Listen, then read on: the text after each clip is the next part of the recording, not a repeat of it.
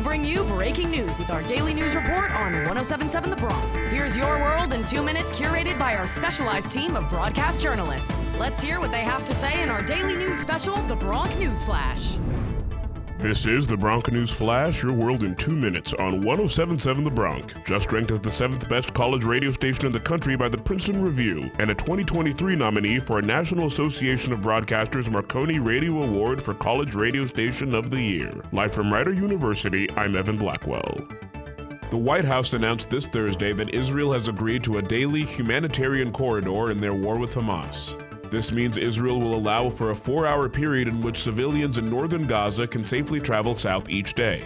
The pause is also intended to allow aid to reach Palestinians in Gaza who have been left without food, water, or electricity following Israel's blockade. There will be an announcement made 3 hours before each pause occurs. More than 50,000 civilians in Gaza used the corridor this Thursday, according to sources within the IDF. Israel has not agreed to pausing airstrikes, rather they will avoid targeting certain areas during these break periods. Nearly 11,000 people have been killed in Gaza since the war began last month.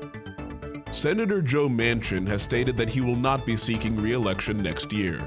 The conservative Democrat from West Virginia, known for his bipartisanship, made the announcement this Thursday. The deeply red state is likely to replace his seat with a Republican challenger, which would deal a major blow to Senate Democrats. A recent poll has shown Republican Jim Justice to be a frontrunner in West Virginia's upcoming election. Democrats currently have 48 members within the Senate and 3 independents who caucus with them, giving them a majority. With Manchin's seat up in the air, their control may be in jeopardy. From Joe Manchin's official YouTube channel, here's the senator on his decision not to run. Every incentive in Washington is designed to make our politics extreme. The growing divide between Democrats and Republicans is paralyzing Congress and worsening our nation's problems. The majority of Americans are just plain worn out. These are not Republican or Democratic challenges. These are American challenges. They affect every one of us, and we need to face them together.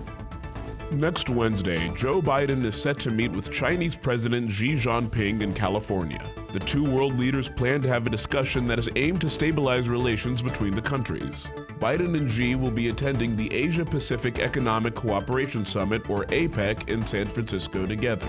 The topics for discussion are wide-ranging and varied, including the wars in Ukraine and Israel and the problem of Taiwan. Both nations are reportedly concerned about election interference. Biden is likely to express concerns to Xi about interfering with American elections.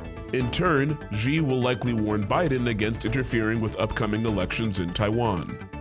That's all for this episode of the Bronc News Flash, your world in 2 minutes on 107.7 The Bronc. Winner of a 2023 Intercollegiate Broadcasting Systems Media Award for Best Radio Station, and a 2023 nominee for an NAB Marconi Radio Award for College Radio Station of the Year. Live from Rider University, I'm Evan Blackwell.